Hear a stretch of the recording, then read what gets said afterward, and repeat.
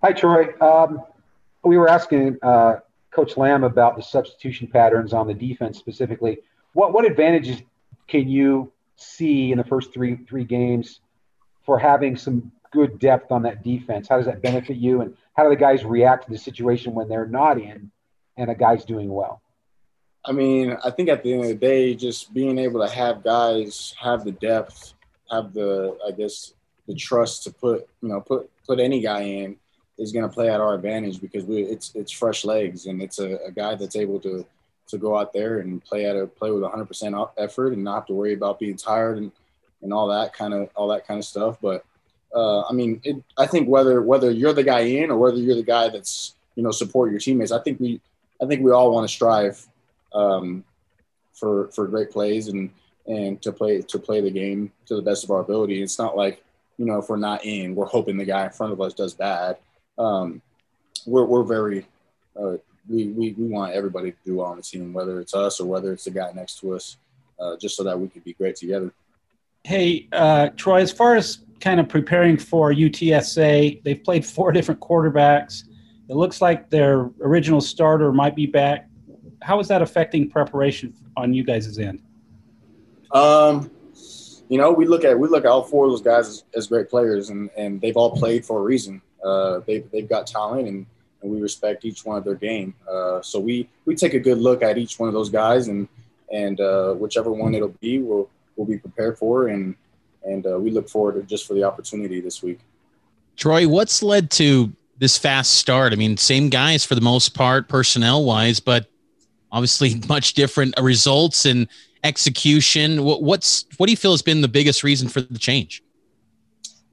It's hard to pinpoint one thing, but kind of like I've mentioned before, each guy on this team is really hungry, and we feel really grateful to be playing this game right now. So it's just a matter of not taking one day for granted.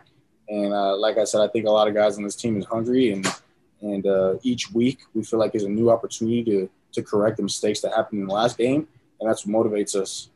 So we try to stay hungry, stay motivated as much as we can, and just come prepared each week.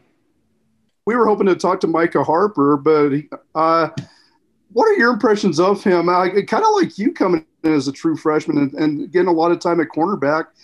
Give us your impressions about him and maybe some of the other young guys that are helping out in the secondary. Yeah, I mean, I was just talking to Micah out at practice just earlier, and kind of just telling him how impressed I was with how he's been handling things, and as a true freshman, and I've been telling him, he's going to be a great player for BYU, and just to keep his head down, stay humble, and keep grinding and progressing each day, because he's got a long ride ahead of him, but he's showing a ton of upside, and we're really excited about what he can do for us, and that goes for all the other young guys that have been playing for us. We've seen a lot of spurts of just big time upside, and so that's really exciting to see from young talent, and what that can do for their confidence going forward.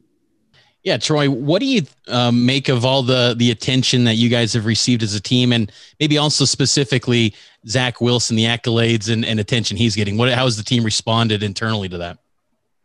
Yeah, I mean, look, like the attention's great, and we obviously love it, but at the end of the day, like we haven't done really anything yet, and that's what keeps us grounded. We're trying to strive to get better every day, and that's why I say we're trying to correct mistakes we had in the last game, so that we can prepare ourselves for the next game even more, and just expound on what we're trying to build here.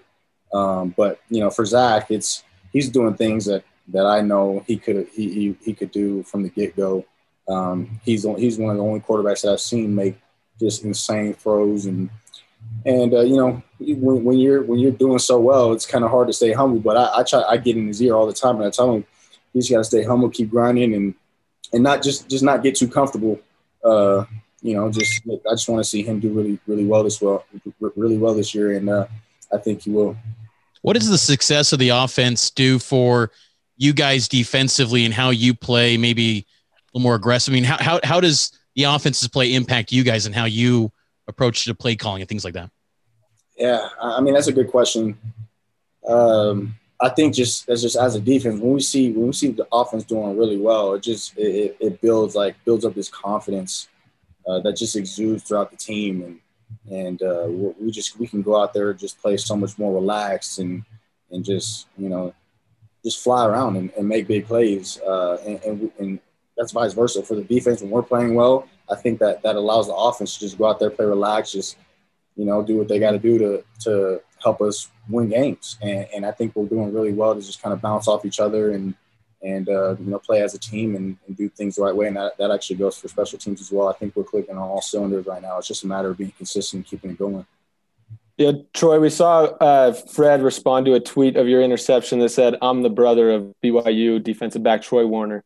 What is kind of like that communication between you and Fred throughout the season and how you're able to help each other with your games?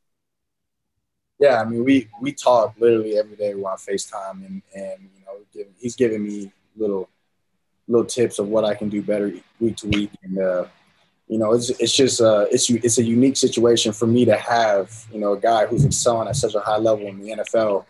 I don't take it for granted. I'm in his ear all the time trying to figure out what I can do to be great, and it's fun. It's one of those situations that I feel like is very unique and doesn't come along very often for most people. And so I kind of just like to take advantage of it. And the fact that we're so close is I'm very grateful for it. So, hey, Troy, as a San Diego guy, what kind of popped into your mind when you saw the Cougars were hosting the Aztecs on December 12th? I mean, the first thing that popped in my mind was how cold it's probably going to be. That's definitely going to be a freezing game. So it'll be interesting to see how they do with such a cold game coming out here in Utah. But yeah, I'm excited getting to play my one of my hometown teams. It's obviously a special opportunity for me, and so really really excited about that one. But obviously taking it one game at a time.